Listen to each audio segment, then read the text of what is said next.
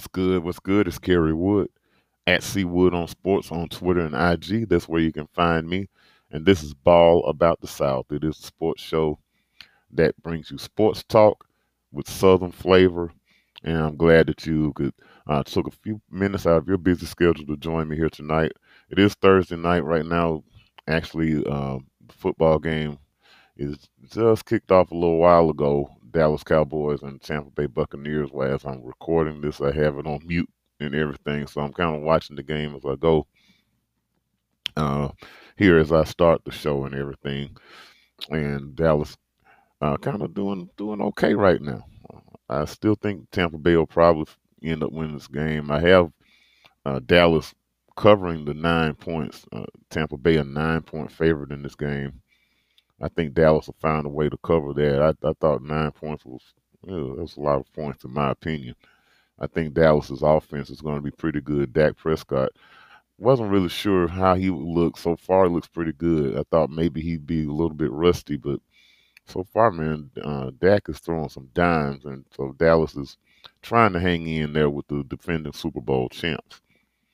Um, this in this episode, we're going to look at both the NFC South and AFC South. We're going to do previews on that.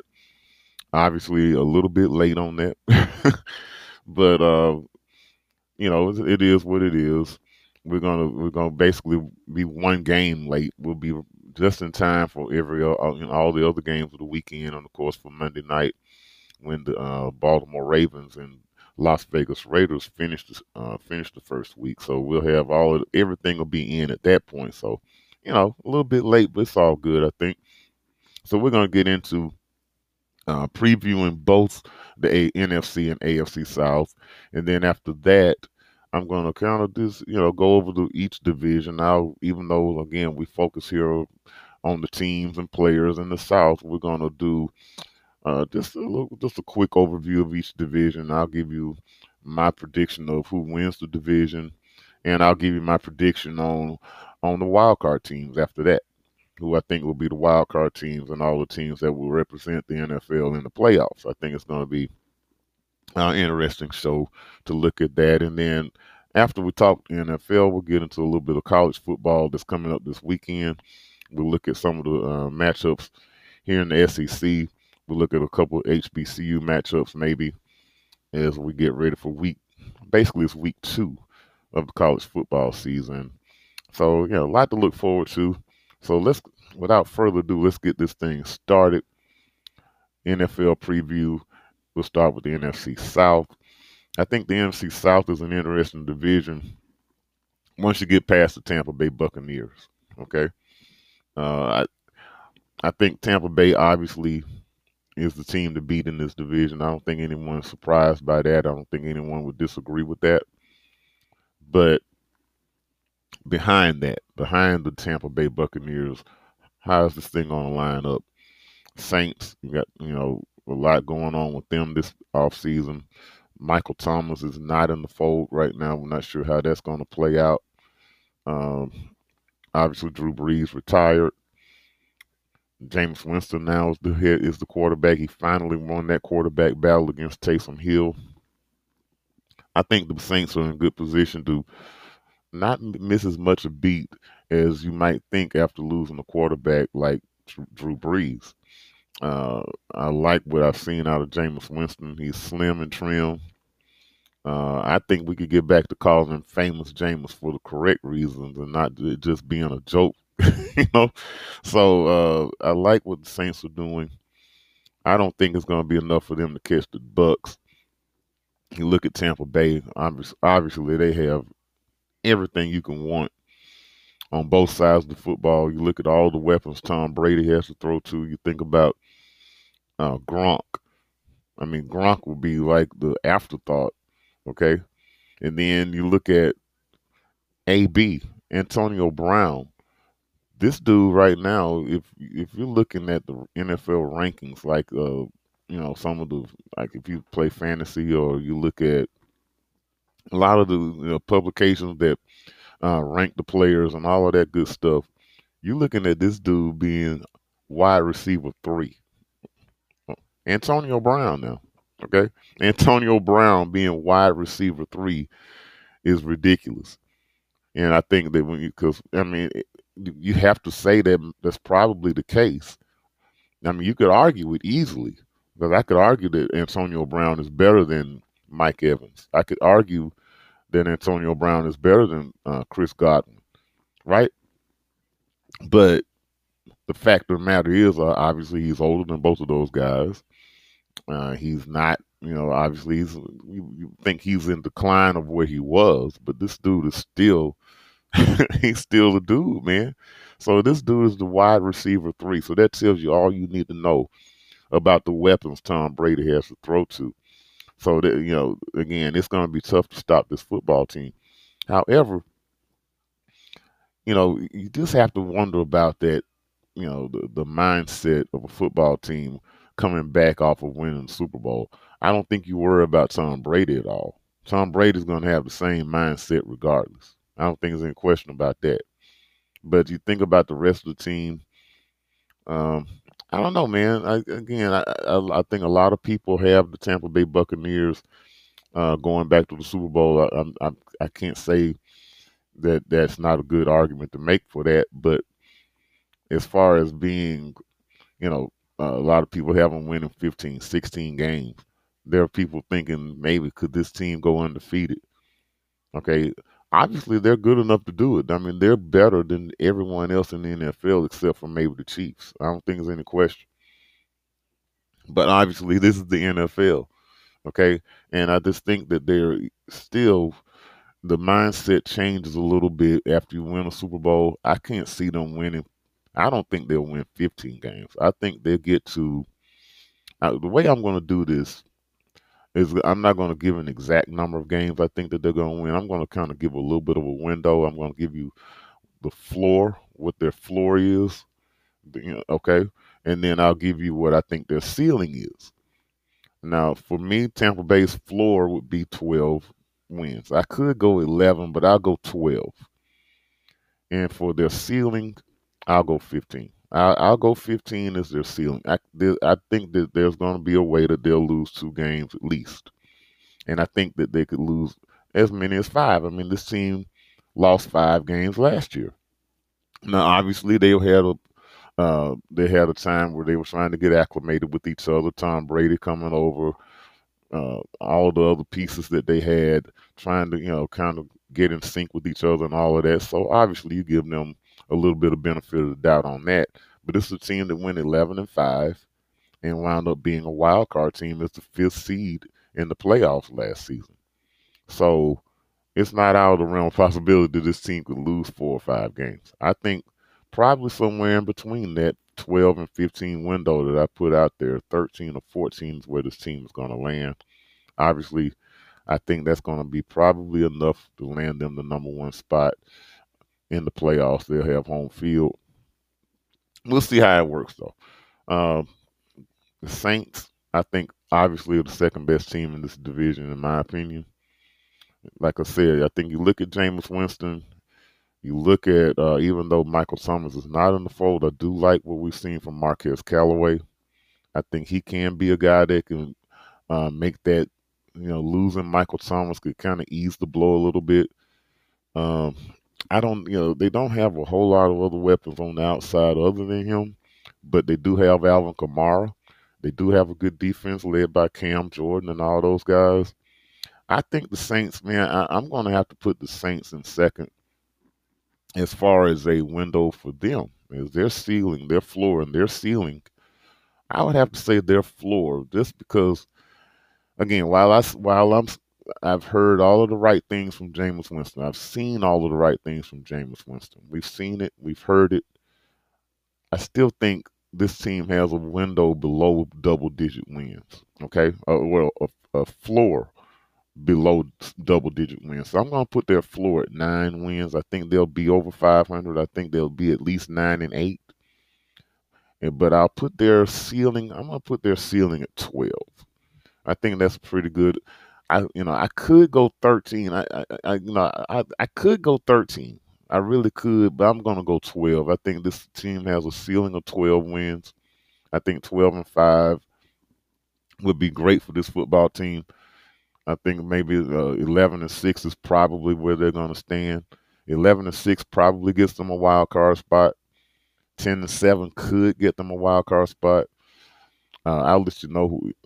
Like I said, once I get to my the other divisions, kind of give my divisional winners and wild card participants later in the show. That way, you'll know if I think the Saints are going to make the playoffs. I think they end up in that 10-7, 11-6 range. I think that's the more likely spot for this football team, and that very well could be enough to get them in the playoffs. We shall see. Um, as far as rounding out this division, the Falcons and the Panthers. This is one. These are two teams I've gone back and forth on. I like the fact that the Falcons picked up Kyle Pitts. Kyle Pitts is going to be a difference maker day one. This dude is ridiculous. Okay, being playing tight end is going to be crazy for Arthur Smith to have this guy in the fold. Arthur Smith is I thought he did a really great job at Tennessee. There's an opinion of a few people. One of those people is the real deal. Damian Adams had his show is called The Real Deal with Damian Adams. If you have not listened to his podcast, you need to do so. I'm gonna give him a shout out here on the show. I think he's a really cool dude from what I can tell. Never met him before, but but he seems like a cool dude from what I can tell on social media and everything. He is a huge Saints fan, so obviously you know where his allegiance lies. I mean, this dude is a huge Saints fan, but his idea or his uh, thinking on Arthur Smith is that, well, look, you had Derrick Henry.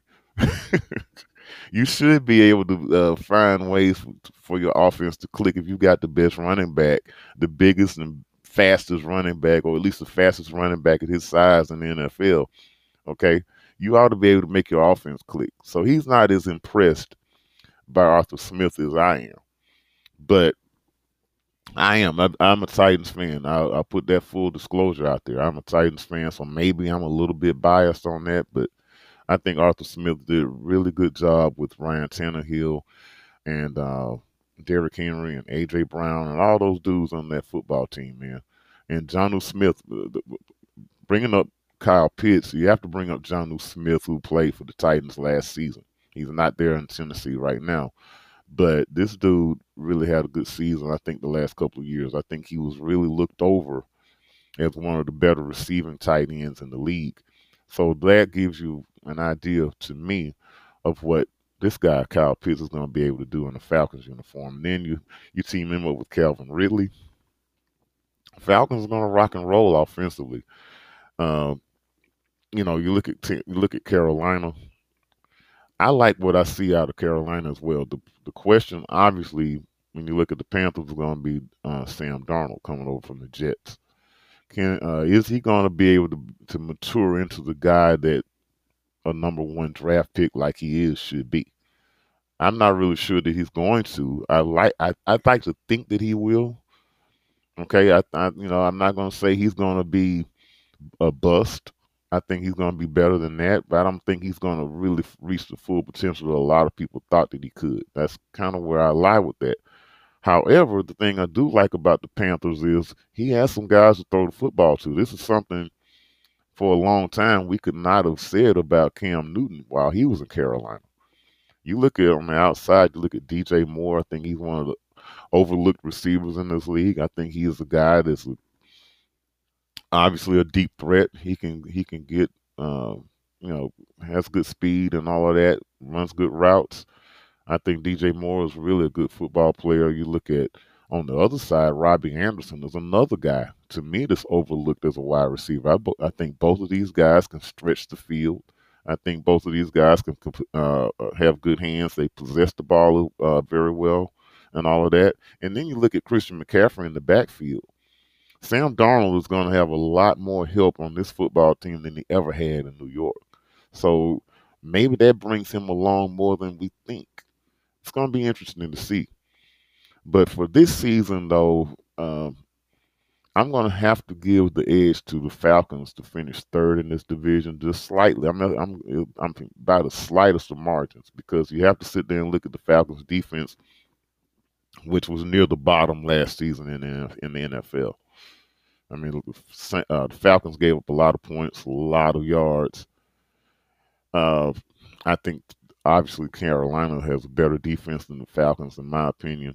So it kind of evens that thing out just a little bit. Yeah, it evens it out just a little. But I'm gonna go with the Falcons finishing third just because I like the fact of Matt Ryan being a veteran.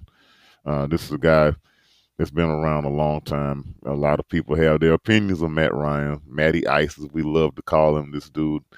Uh, Give him credit. This dude has had some big time comebacks, or at least big time wins on the last drive of the game and things of that nature. I'm gonna have to give them the slight edge, like I say. I'll give the slight edge to the Falcons. Looking at a window for the Falcons, their floor, I would have to say, I guess their floor would have to be 5 wins. I would think. I think they find a way to at least get to 5, 5 and 12. I think a ceiling for the Falcons. I think the ceiling would probably be 8 wins.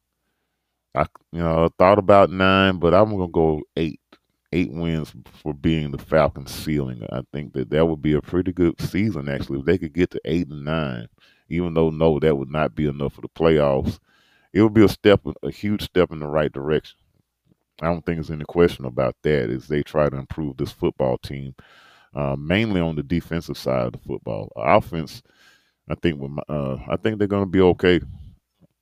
I, I don't know if the quarterback of the future, I don't know how that's going to play out because obviously Matt Ryan is, you would think in the last couple of years of his career, obviously they're going to have to find that quarterback going forward. But you have to like Calvin Ridley and Kyle Pitts. And Russell Gage is another receiver that I have not spoken about. This is a guy that has a lot of ability that showed has some pretty good stats from last season. They lost Julio Jones. We know about that. Julio is now in Tennessee. But I think this team has enough offensively to rock and roll. So, yeah, I'm going to have the Falcons finishing third and having between 5 and 8 wins. And I'm going to look at the Panthers. I'm going to say their floor is 5 wins. Okay, I just don't think they have quite the ceiling that the Falcons have. So I'm going to say that the ceiling for the Panthers is 7 wins. And again, it's just from the simple fact you're talking about Sam Darnold. It's just the unknown about him coming over from New York. He has not looked the part of a number one pick, right? A number one overall pick. He just, he really hasn't. But again, I think part of that is due to where he was playing. Every one of the players around him in New York, he's going to have a big time upgrade. Even though the Panthers are not a playoff team, he's going to like what he sees with the Panthers. I think, again, we talked about Robbie Anderson. We talked about DJ Moore. Obviously, Christian McCaffrey is one of the top running backs in this league if he can stay healthy. You have to like them offensively. Defensively, they're not horrible. They're a little bit better than the Falcons, in my opinion. So we'll see how that goes. Again, like I said, I went back and forth between the Falcons and the Panthers being third or fourth in this division, and I just kind of gave the edge to Matt Ryan and his experience, basically. That's kind of what it came down to, pretty much. So anyway, that is my NFC South preview. I have the Tampa Bay Buccaneers winning the division. I have the Saints finishing second. I have the Atlanta Falcons finishing third, and the Carolina Panthers, rounding out the division in fourth place. Okay, so we're going to take a quick break. We're going to come back. We're going to talk the AFC South. And we're going to talk about the Titans, the Colts, the Jags, the Texans. And we'll come back with that in just a minute when Ball About the South continues.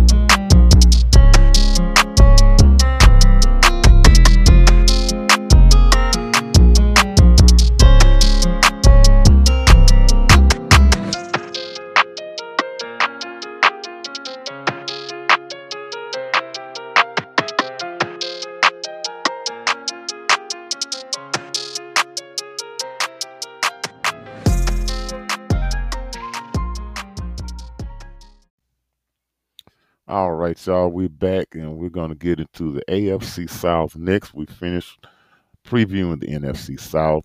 Now let's get into the AFC South. And the AFC South is not as cut and dry picking a winner as the NFC side was.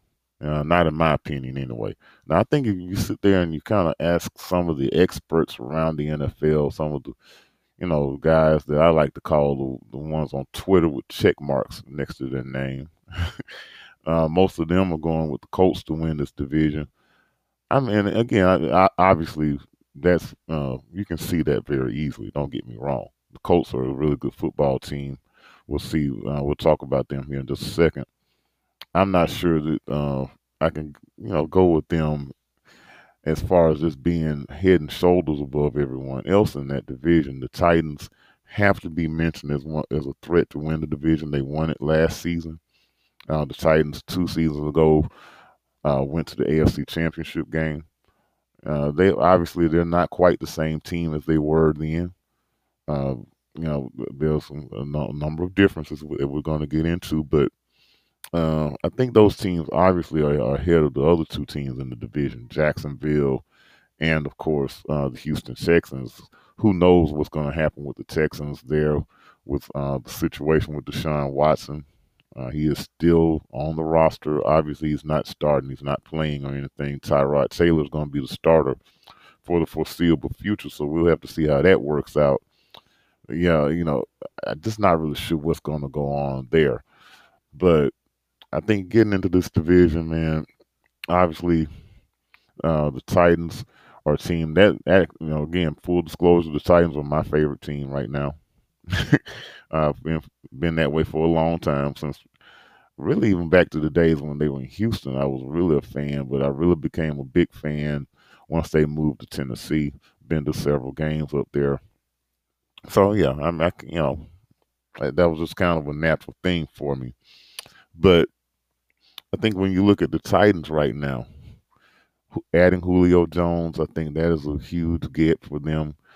Uh, when they lost Corey Davis, I wondered what was going to be, who would they get to replace Corey Davis? Corey, I think it was one of the underrated receivers in this league last year. You look back at the stats that he put up, thought he was really good. I think he's going to be really good for Zach Wilson there and the Jets. I think I look for big things from Corey Davis there the New York Jets this season. So obviously getting Julio Jones, even though Corey Davis is really good, uh, that was an upgrade. Even though, again, we have to sit there and you wonder about how much Julio Jones has left in the tank. You wonder about the injuries that he's gone through the last couple of seasons in Atlanta. Still, I mean, this dude, obviously has a lot of skill. I think he has a lot left in the tank.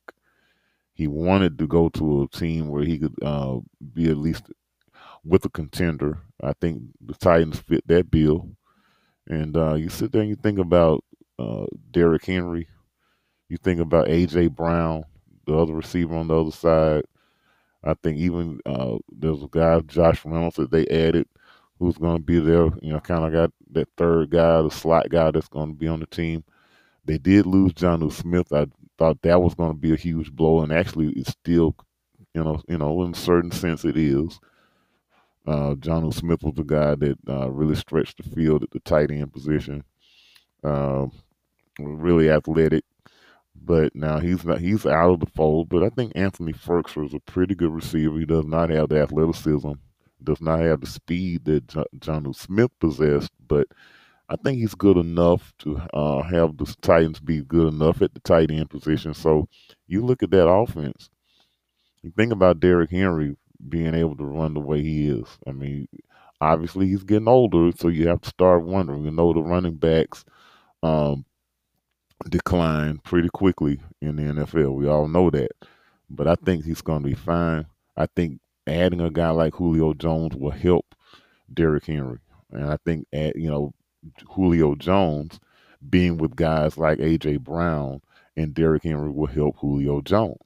Okay?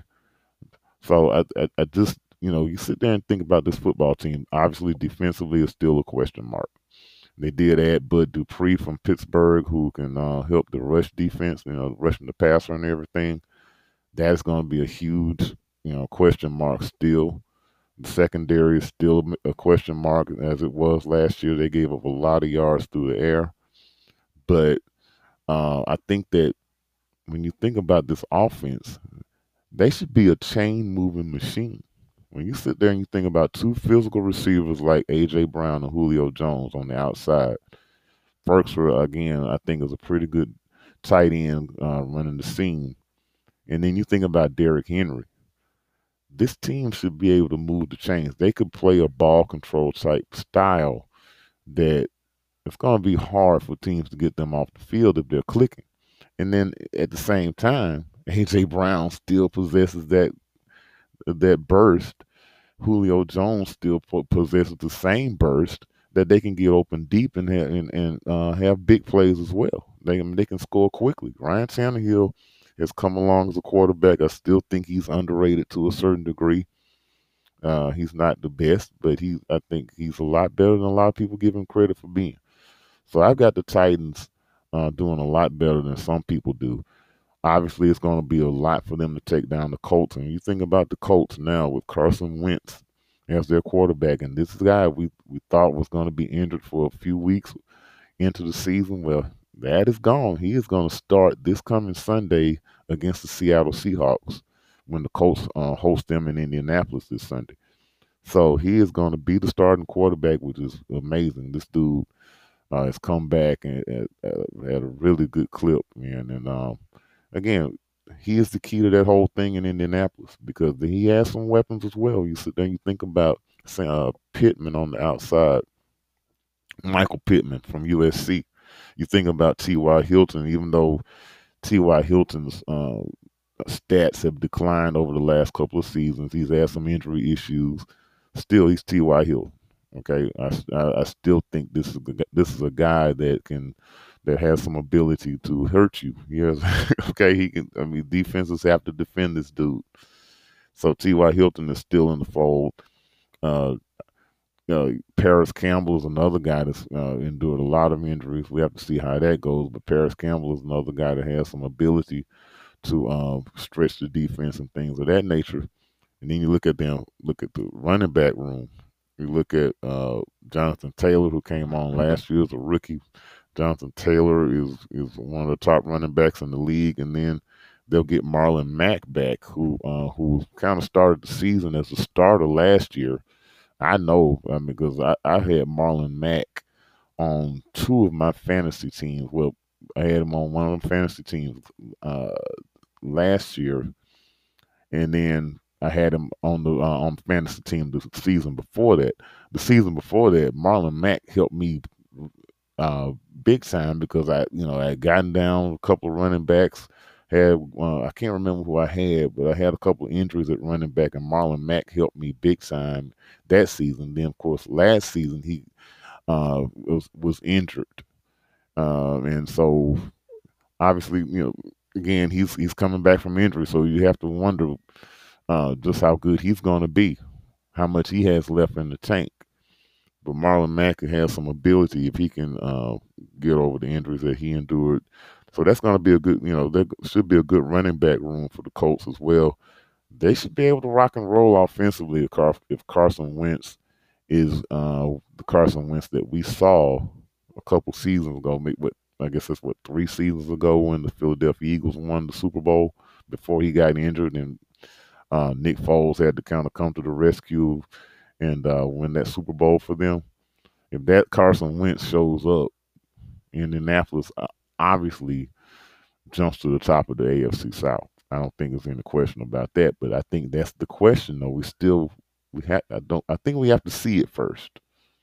I think what happened in Philadelphia with Carson Wentz, I think that was in his head. I just, I think that was kind of a mental block that was going on. This dude has all the ability because, again, after that season when they won the Super Bowl, I was all in on Carson Wentz. I mean, I thought, obviously he was a guy that he fits the bill and everything you need in a quarterback. He has the size, he has the arm, he has escapability. He was able to run well enough where he could hurt you with his legs. He had it all. So if he can get back to that form, the Indianapolis Colts are going to be, yeah, they're going to be really good. They're going to be really tough to handle. So obviously, again, those two teams, the Colts and the Titans, are head and shoulders above everyone else in this division. How many games are these two teams going to win? I think you look at the Titans. You looked at they won 11 games last season, went 11-5. I see about the same this season. I think they can get back to that 11 win mark, maybe 12. Um, I don't think they can go much further than that. So I'm gonna have their ceiling at 12, and I'm gonna have their floor at 10. Like I think the Titans' floor is gonna be 10-7, and I think their ceiling will be 12-5. And I think that could be, again, when you sit there and you look at divisions like the AFC North, which, like I say, I'll pick a winner in that division, and I'll pick my wild card teams. You look at that division, three teams made the playoffs last season from that division, and that quite possibly could happen again this year. So 10-7 probably won't be good enough. 11-6 could be. So we have to see. But obviously, I think they can get to 12-5, and I think 12-5 will definitely get them in the playoffs and possibly could win the division as well. But I'm going to go with the Indianapolis Colts to win the division. As much as I hate to say that, I do believe Carson Wentz is going to make a comeback. I don't know if he'll quite get back to the form that he was pre Super Bowl. Okay, pre Super Bowl, where he had to sit out there against the Patriots and everything. I'm not sure if he'll get back to that level. I'm not sure about that. But I'm going to go with the Colts to win this division. I give them a slight edge over my Titans. I think their ceiling, again, I think their ceiling is going to be 12-5 as well. I'm going to give them basically the same. Like I said, I think it's that close between these two teams. I'm going to give them a ceiling of 12-5, and I'm going to give them a floor of 10-7. And again, that basically comes down to the Carson Wentz. What Carson Wentz do we get? And because I think they have everything else that you want.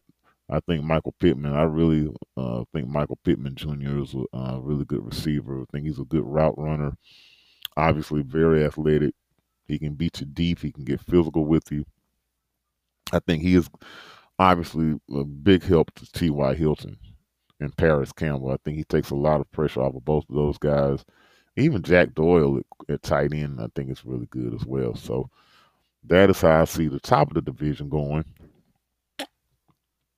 Let's talk about the bottom of the division. The Tim Tebow experiment is over in Jacksonville. So, and now it's time for the Trevor Lawrence era to truly begin. The Trevor Lawrence, Urban Meyer era is full throttle in Duval County in Jacksonville. I have the Jacksonville Jaguars finishing third in this division. I don't think there's any question. I don't think anyone would argue with that. Obviously, they're going to struggle because you're talking about a rookie quarterback. Even though Trevor Lawrence is a guy that I think is going to be really good in this league, he showed well in the preseason already. Um, he's a guy that can make all the throws. He's obviously good with his legs. He can beat you either way. You know, I think the Jaguars are going to be improved a little bit. I'm not really sure how this thing is going to go with Urban Meyer as we go forward. We'll have to see. I have my questions about Urban Meyer leading this football team, being in the NFL. Period. Okay, I think right now this honeymoon period, everything's probably going to be fine. But as we go forward, I just wonder how that's going to go. So anyway, I have Jacksonville finishing third in this division. I don't think there's any question that they're going to be a lot better team than the Texans will be. Thinking about their window, I would have to say the Jags. I have to give them a ceiling of maybe. I'm going to give them a ceiling of 7 wins. I thought about going 8. I think that would probably be a little bit overboard, possibly. I think 7-10 would be a really good record for this football team. I think that would be a good step in the right direction. And I think what that would mean is Trevor Lawrence is progressing the way you would think Trevor Lawrence would. I think the defense has a chance to, has be, pretty decent. And James Robinson is a guy that came out of nowhere at running back. He is back in the fold. Unfortunately, Travis Etienne, who was drafted out of Clemson, he got injured there really early in camp. I think not sure. I can't remember if he got injured in camp or it was in a preseason game. I can't remember that fact, but he is out for the season. Unfortunately, that was a huge blow. I think Travis Etienne, along with James Robinson, along with uh, Marvin Jones, who I really like, a receiver who they got from Detroit, and then DJ Chark, the receiver out of LSU. That would have been a pretty decent little nucleus of skill players, in my opinion. Um, DJ Chark is a guy that's coming off of injury as well, so we have to see how that goes with him. But Lawrence has a couple guys. I think he has a reliable receiver in Marvin Jones. I think that'll help him a lot. I think I can see the Jags winning 7 games. I think their ceiling, that would be their ceiling. I think their floor would be 5. Okay. I think 5-12 would be their floor. And I think that would not even that, if they can get back to 5-12, that's not horrible for this franchise right now, because again, we're talking about this thing being for the future. And it's going to take a while for them to get where they want to go. And then, of course, we have the Texans rounding out this division in last place. And what can you say about the Texans? This whole thing with Deshaun Watson is crazy. Not sure how it's going to end. They should have traded him a long time ago. Obviously, I know they're trying to get the maximum return for him. I understand that totally. But this thing is it's gone too far, man. So, and it's going to really continue to hurt this football team. They lost J.J. Watt as well. He's in Arizona. I mean, what can you say? I mean, all of the moves, all of the crazy moves that they made, DeAndre Hopkins, and and I don't know. This franchise is a dumpster fire right now, and again, they're obviously the worst team in this division, quite possibly going to be the worst team in the NFL. I have a floor for this football team, and I hate it for Tyrod Taylor, because this Tyrod Taylor is going to be the starting quarterback for this team, and he's had a couple opportunities, but then again, most of the opportunities he gets are kind of like the scraps. Okay, I mean he's always the guy that's kind of coming to clean up behind a guy that's retired, or a guy that's injured, or and it's never quite been the opportunity that, okay, yeah, Tyrod Taylor is our guy. It's kind of like he's that second guy in line, that kind of the cleanup artist or something like that, just to kind of a bridge in between this quarterback and our next quarterback. And I really hate it for him. I really do. But again, he does have a chance to start. He's in the NFL, so you have to give it to him for that. Um, I can't, again, I have to say a ceiling for this team would be, I guess, 4 wins, and I can definitely see a floor of maybe 1. Okay, I think I can easily see this team going 1-16, 2-15, somewhere in that range. And yeah, that's just where the Houston Texans are right now. So again, to recap, my look at the AFC South, I have the Indianapolis Colts slightly winning this division slightly over the Titans. I can see it going either way, but I'm going to give a slight edge to the Colts. I have the Titans finishing in second, the Jaguars finishing third, and the Houston Texans finishing in fourth. All right, then. Well, we're going to take a quick break.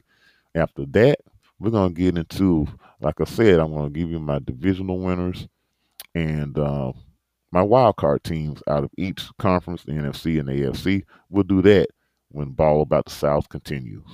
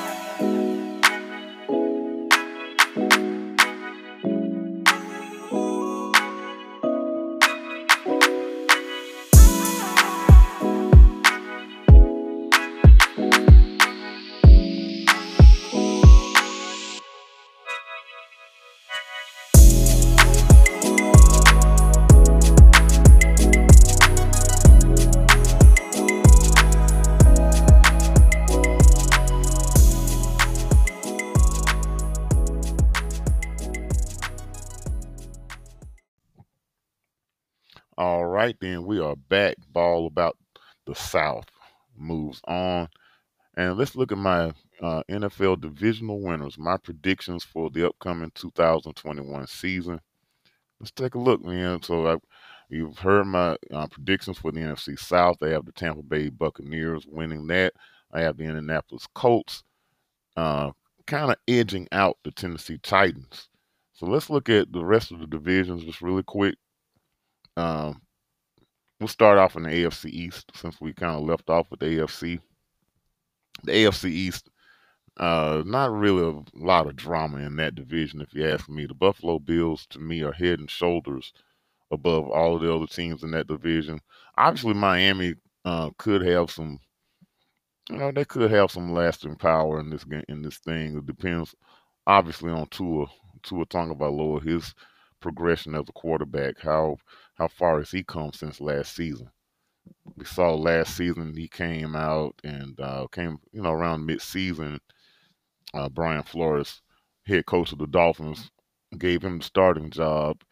Kind of came out a little tentative, not really pressing the issue, not really taking chances. And I think I can understand that. But then Flores kind of had the stance of kind of going back and forth between he and Ryan Fitzpatrick. And so you wonder if that kind of got into Tua's head a little bit, kind of looking over his shoulder, looking to see if when he was in the game with Flores coming yank him out if he made a mistake. So now that we know that he is the man, we'll see if Tua lets that ball fly a little bit better this year. I have the Dolphins coming in second behind the Bills. I think that's, Dolphins just missed the playoffs last year. So I think that was a pretty safe bet. I think Tua's going to be okay. We'll see.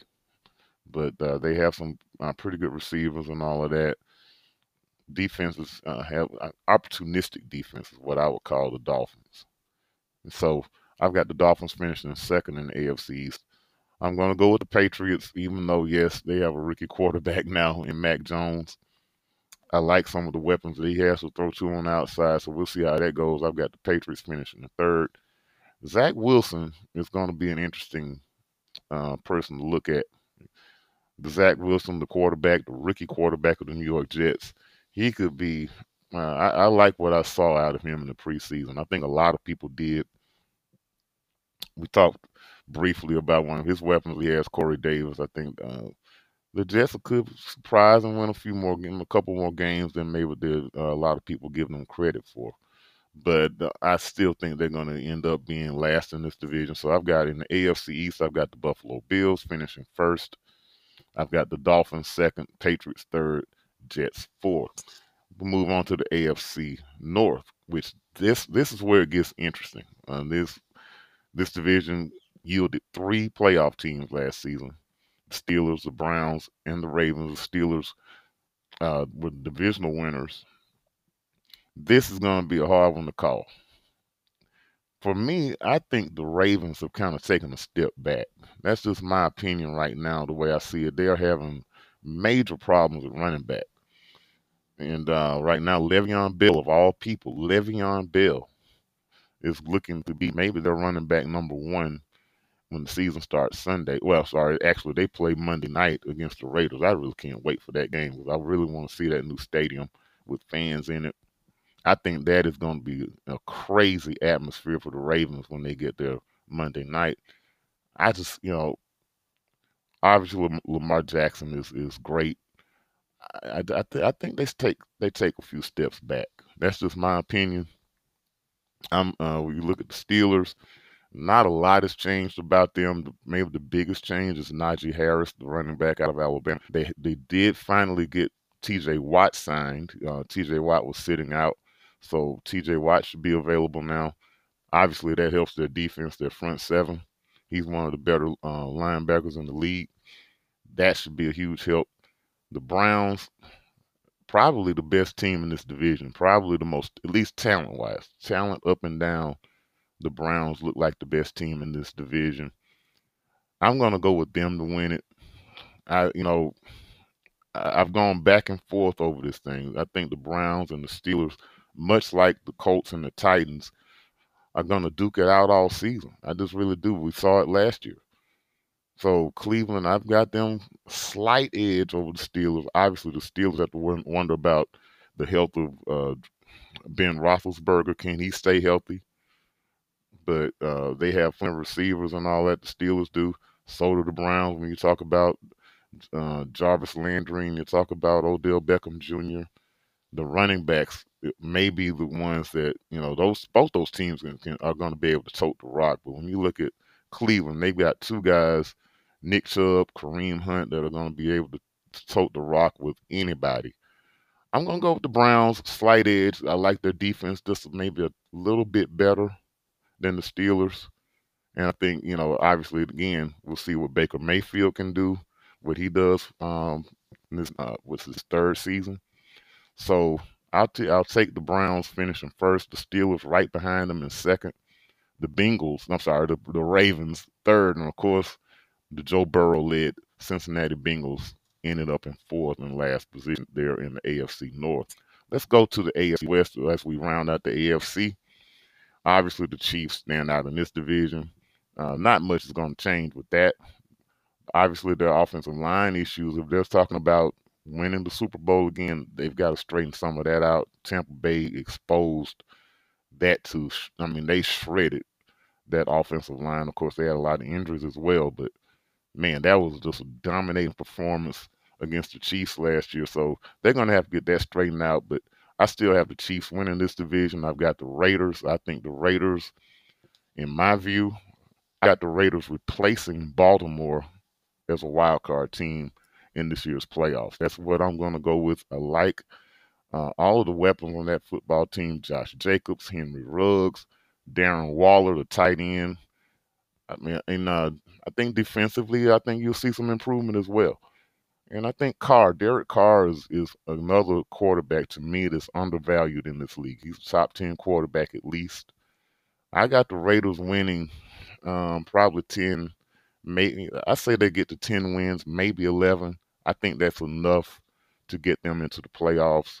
I really like that football team. I don't think they're going to push Kansas City much. I think Kansas City will win 13 games, somewhere in that range. So, but I've got the Raiders finishing second. I've got the third and fourth in that division is hard as well, though.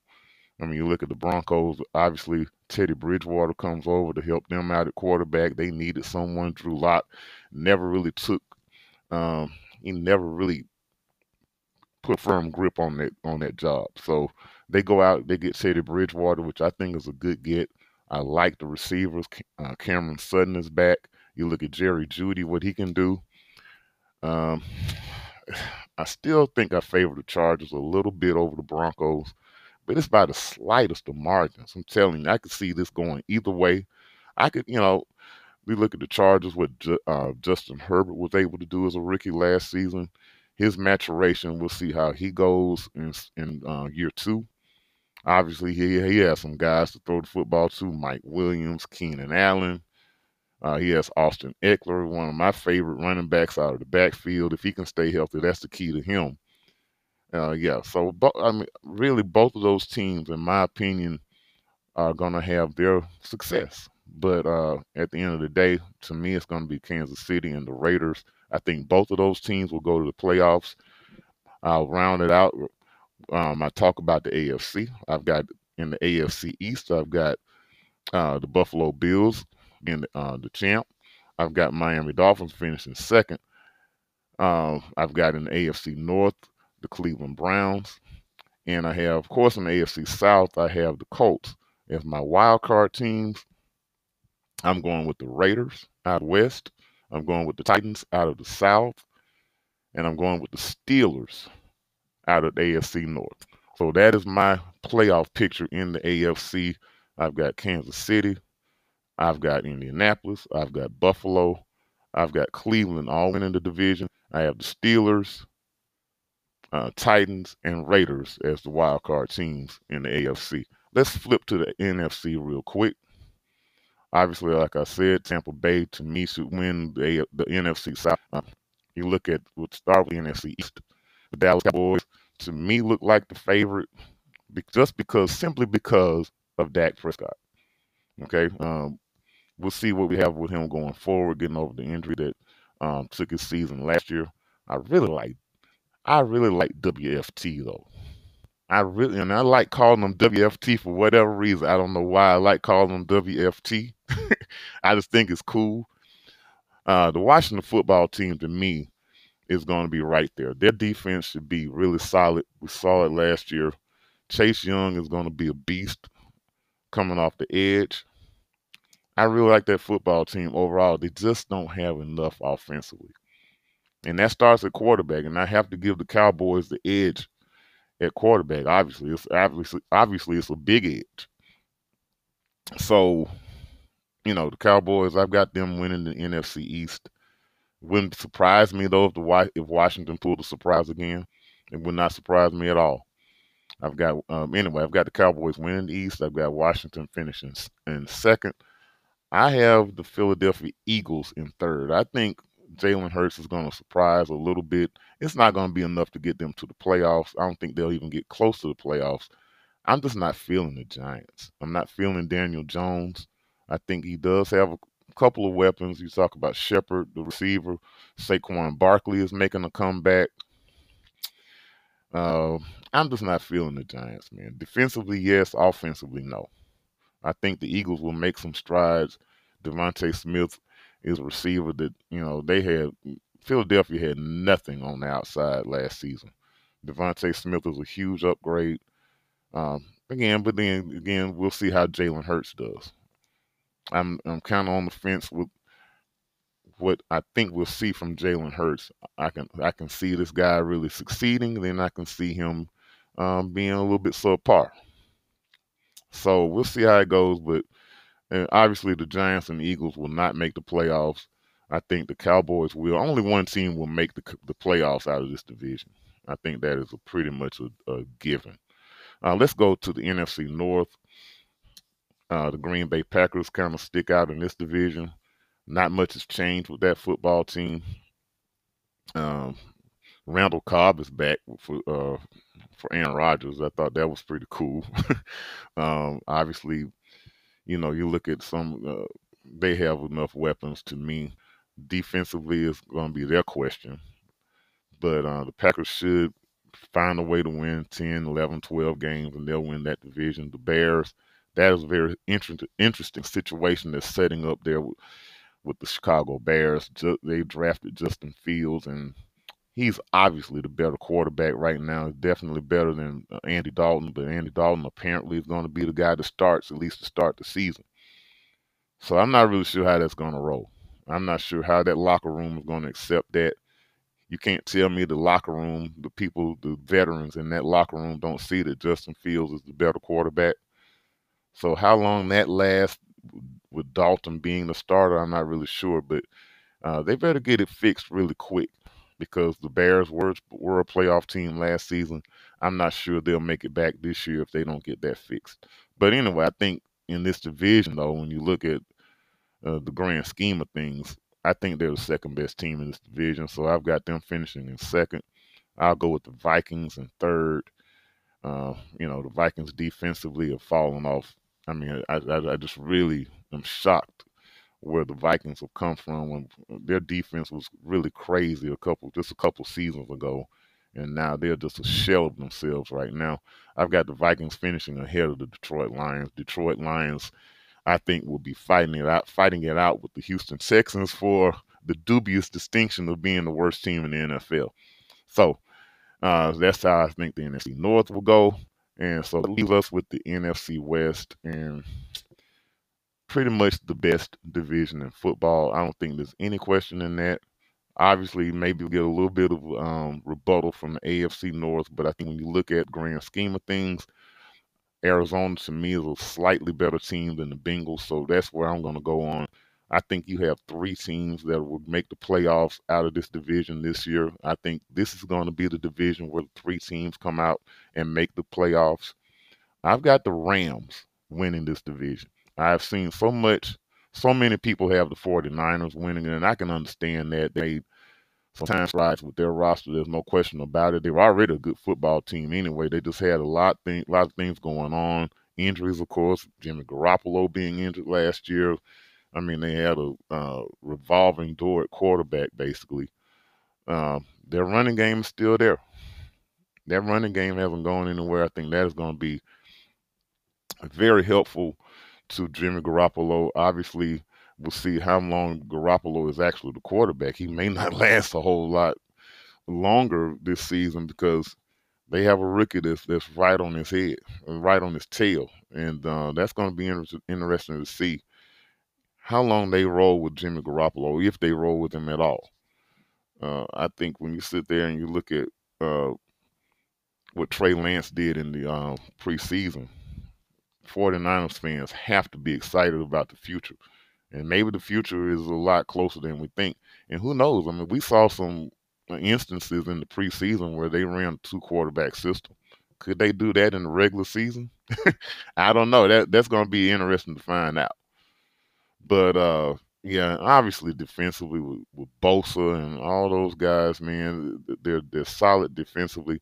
I can absolutely see the 49ers winning this division, but for some reason I don't know, man. I really like what the Rams did in the offseason, and that mainly is bringing in Matthew Stafford. And for me, I'm going to take Matthew Stafford over Jimmy Garoppolo. I'm going to take Matthew Stafford over Trey Lance. Okay. Now the running back position in LA is going to be a question. Cam Akers is down. I'm not sure how that's going to work out. That is the question mark for the Rams. But they have weapons on the outside. Cooper Kupp is back from his injury. I think that's going to be a big help for Matthew Stafford. And obviously their defense can hang with the 49ers just fine. When you talk about those guys up front, man, look, the Rams to me, I don't know. That's kind of a hunch that I'm going with now. I put both of those teams on a pedestal by themselves. I'm going to go with the Rams to win the division. I'm going to go with the 49ers to finish in second. And right behind them, I mean, this is close. I could see any one of these three teams winning. I'm going to go with the Seattle Seahawks finishing in third. And you look at the Seahawks, obviously they've got to get better with their offensive line and the way they protect Russell Wilson.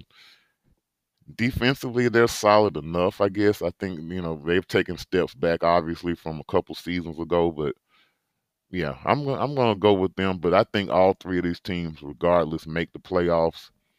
So, yeah, we're going to roll with it like that. So, let me recap my NFC divisional picks. I'm going with in the NFC East. I'm going with the Cowboys slightly over the Washington football team, WFT. I'm going with in the NFC North. I'm going with the Green Bay Packers. Obviously, like I said, in the NFC South, they have the Tampa Bay Buccaneers. In the NFC West, I'm going to go with the Rams slightly over the 49ers and Seahawks. My wild card teams, I'm going to go with the New Orleans Saints. And I've already told you the other two basically will be the 49ers and the Seahawks. So that's kind of how I see it going down. We'll see how correct I am. We'll revisit all of that as we get toward the end of the season. If we get into the playoffs, we'll see how it rolls, man. I just think it's going to be a really interesting season in the NFC West. I can't wait to see some of those battles between those three teams. I really cannot. And yeah, so at any rate, we're going to take a break right now. We've gone through the NFC South, the AFC South, where I've given you my divisional winners and how I think the wild card teams will stack up. We'll come back. We'll take a look at some of the college games over week number 2 in the collegiate ranks. We'll talk about some of those games in the SEC. Maybe we'll talk about an HBCU game or two, and we'll be right back when Ball About the South continues.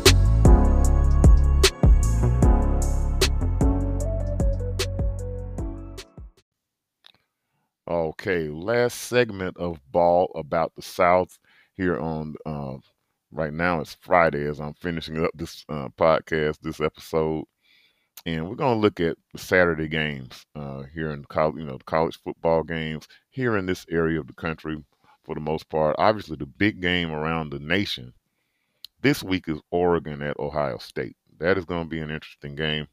Ohio State struggled last week with Minnesota.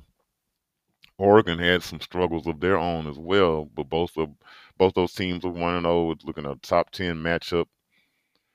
I don't know. I don't know how that's going to end up. I'm excited to see that game. That game is on Fox at if you're in Eastern time zone, it'll be noon. They call it um, the big noon broadcast or the big noon kickoff. I think that's how they call it. So that's going to be interesting to see. That's the big game of the weekend. Obviously, another big game around the country. Iowa and Iowa State. That should be another one, a Big Ten, Big 12 battle. And while I'm talking about that, the Big 12, that brings up a little bit of news that's come up here in the last couple of days. The Big 12 is about to expand in 2023. Four teams were accepted into the Big 12: the Cincinnati Bearcats, the Houston Cougars, and the UCF Knights out of the American Conference, and then BYU, who of course is an independent right now. The BYU Cougars coming over. All four of them will be in the Big 12 starting in 2023. That should be interesting. If what's I think could be even more interesting about that, we'll see if Texas and Oklahoma are still part of the Big 12 at that time. I'm kind of thinking that they're not going to be. I just can't see Oklahoma and Texas being in that league until 2025. And that's when their media rights deal ends, expires, or whatever. And so if they leave before that, they'll have to pay $75 million to the Big 12. Now, a piece.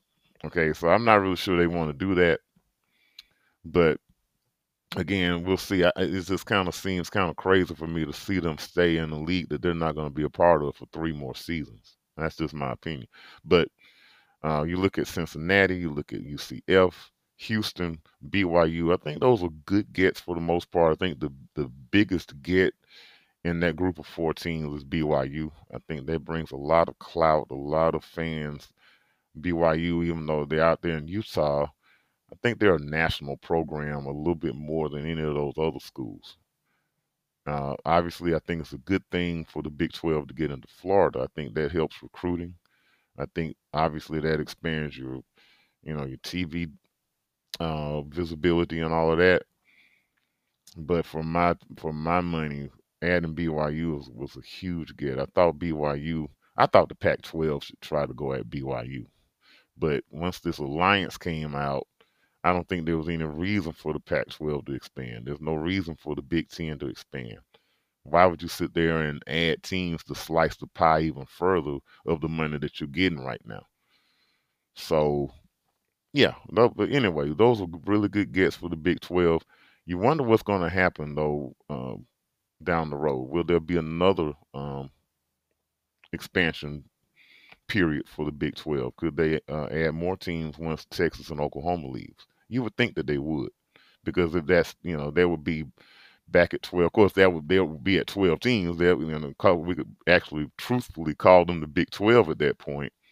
But you have to wonder with the alliance, those teams having so much clout, and then of course the SEC.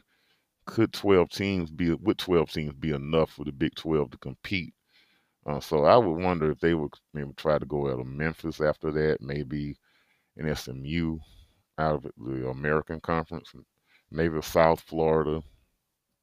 So that's going to be interesting to watch, and also the American. What would they do once they lose those three schools?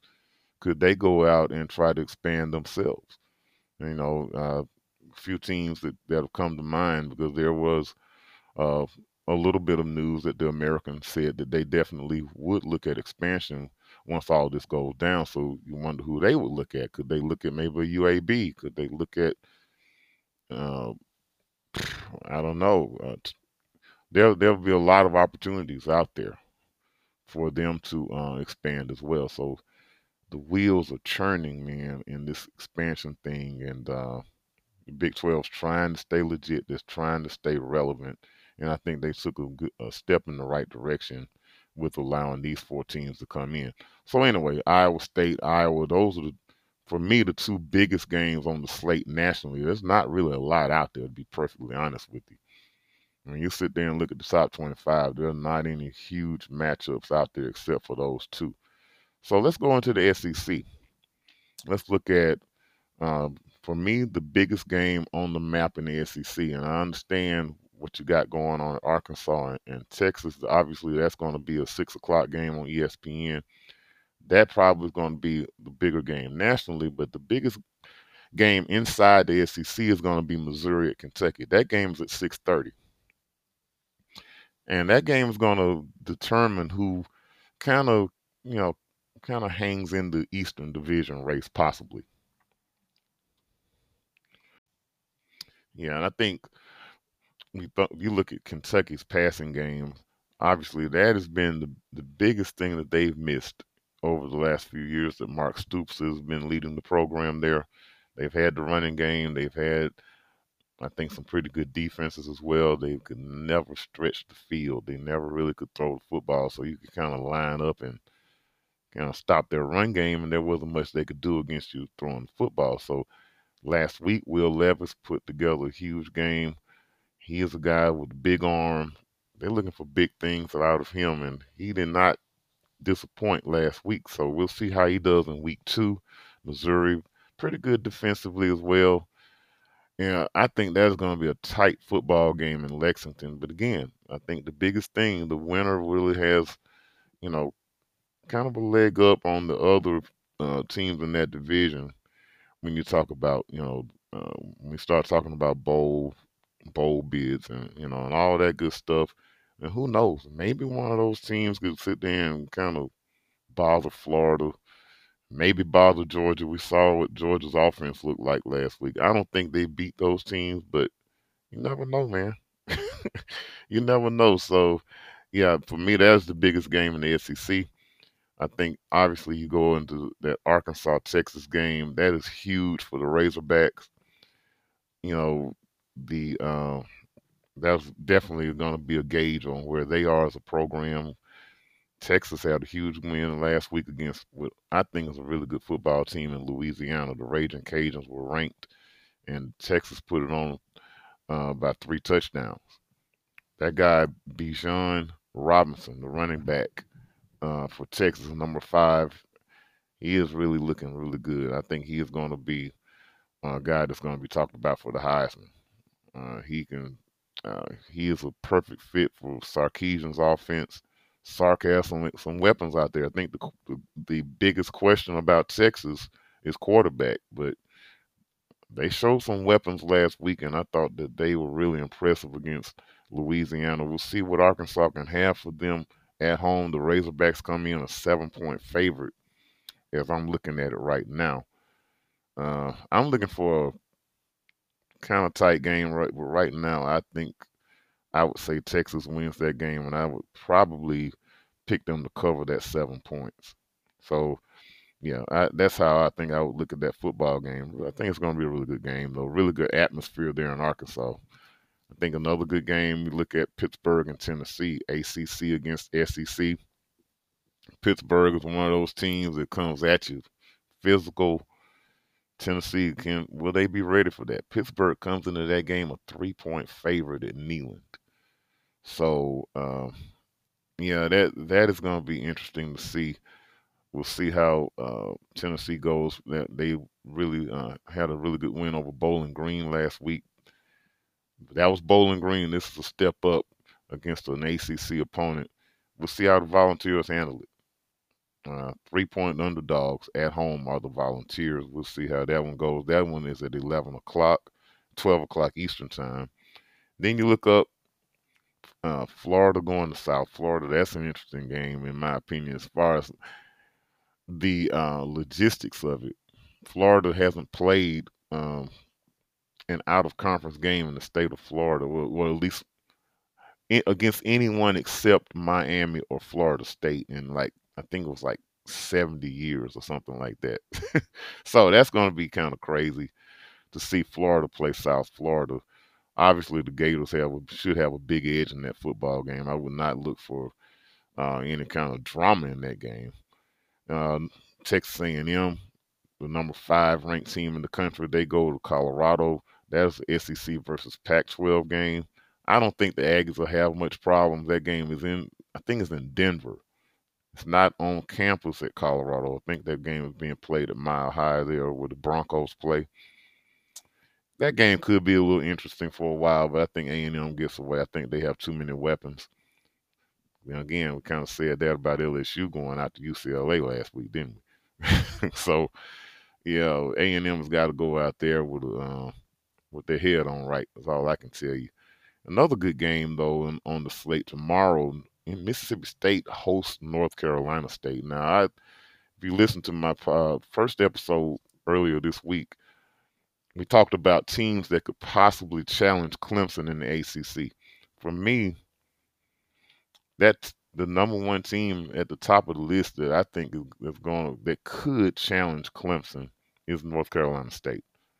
I really like what I saw out of the Wolfpack. They have a lot of players back on both sides of the ball, really experienced.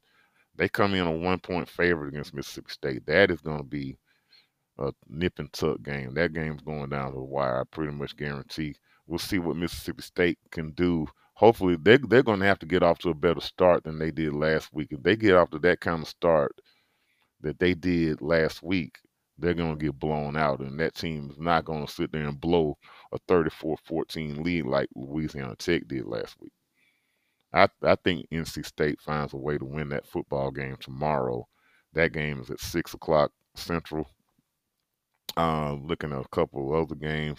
Again, like I say, it's slim picking. South Carolina, East Carolina, that could be an interesting game possibly. But you look at the rest of them, man, it's not, Oh, I'm sorry. And UAB Georgia, as I look at the list, UAB Georgia, that is a game I did mean to mention. Georgia has some issues with COVID. So they have a few players that may not make that game. There's injuries with JT Daniels that kind of surfaced in the news again. So you wonder about, the status of the Bulldogs right now with a, pretty decent, pretty good UAB team coming over there.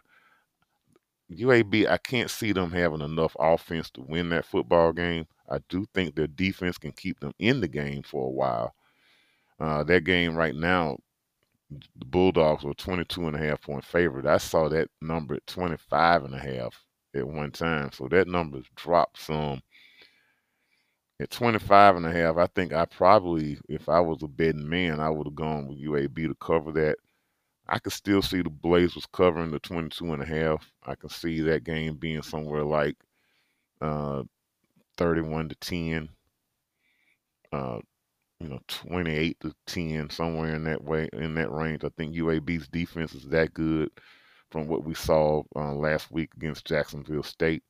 Georgia, and then we saw what Georgia did against Clemson. Again, I understand Clemson is not UAB, but I think that UAB's defense is really good. And then I think you just have the factor of Georgia coming off a huge win like that.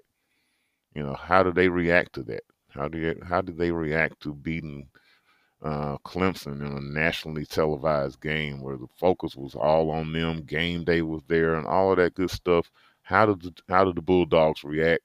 We'll see. UAB is a dangerous team, but I think the Bulldogs get it done. But I would not be surprised if the Blazers come in under the number. So, look at the rest of the schedule in the SEC. Alabama hosts Mercer out of the FCS. Auburn hosts Alabama State out of the SWAC. Ole Miss hosts Austin Peay out of the FCS. LSU hosts McNeese State. Ed Orgeron's son, ironically, is the quarterback for McNeese State. That'll be interesting. And then Vanderbilt visits Colorado State. Quickly, not a whole lot on the slate when you think about the HBCUs either, because most of the HBCUs are playing FBS teams this week. Case in point, like I just said, Alabama State is playing at Auburn. Uh, you know, Grambling State is playing at Southern Miss. Texas Southern is at Baylor. You got a lot of matchups like that. Bethune-Cookman is at UCF. So when you look at it like that, there are not many. There's only really one conference game, and that game when actually this isn't a conference game. What am I talking about? Tennessee State and Jackson State. That is a big classic there in Memphis, Tennessee, that goes down every year. That should be a really good football game. Jackson State and Tennessee State. Neither one of those teams showed us much offensively last week. I did like a lot of what I saw from Deion Sanders' son. I call him QB Prime, Shadur Sanders. Uh, but they only put 7 points on the board in that game against FAMU. But that was enough to win the game 7-6. Tennessee State losing another defensive battle to Grambling 16-10. Probably going to be more of the same tomorrow. Both those defenses kind of can get after you. That really I spoke of Jackson State's D line, their front seven in last week's game against FAMU. I thought they just really dominated that football game and they caused havoc where FAMU really turned the ball over a lot. I think I see more of the same in that football game. I think it's going to be a tight one. I think Jackson State will figure a way to win it. That game is not on the main ESPN family of networks. I think you'll have to catch that game on ESPN Plus. And so, if we want to check that game out, that is tomorrow evening at 6 Central, 7 Eastern time. And like I said, there's not a whole lot else out there. To be honest, this is a pretty weak schedule of games. It'll pick up next week, though, when you got some big time matchups next week. When you think about Alabama A&M at Bethune-Cookman, you're looking at Alcorn State. Alcorn State next week plays South Alabama. I think that could be an interesting game. So we'll get back into some better games. I think next week. This week is kind of about those money games for the SWAC schools going to get some paper so they can pay some bills. That's basically what it comes down to. So yeah, we'll talk about those games next week when we get my next episode of Ball About the South going. And I thought I'd end off the show and look at just a couple of NFL games here in our area, our neck of the woods that are coming up on Sunday. You look up the Tennessee Titans hosting the Arizona Cardinals. I like the Titans in that game. I think it's going to be, I think you have to question the Arizona Cardinals offensively, even though, yes, Kyler Murray is you know, handpicked, I think, to run Cliff Kingsbury's offense and everything. The Arizona Cardinals, I think, are going to be probably maybe take a step or two backwards. And if they do that, it's going to be interesting to see what happens to Cliff Kingsbury. Will he be able to retain his job? I like the Titans winning that game, though. I think the Titans get off to a 1-0 start. You look at the Falcons hosting the Eagles. How about Jalen Hurts and Devontae Smith going back to Mercedes-Benz Stadium where they have had much success? I don't know if they'll have success Sunday. I think the Falcons will probably find a way to win that game.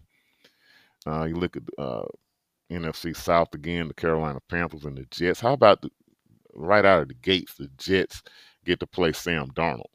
How about that? I like the Panthers in that football game. That game being played in Charlotte. The Indianapolis Colts hosting the Seattle Seahawks. That is going to be a really good football game. That is in the 12 o'clock window. Colts, and we talked about them earlier. We talked about a little about the Seahawks. So I think they will be a wild card team in the NFC. I like the Colts winning that football game. Again, all of this comes down to Carson Wentz, though.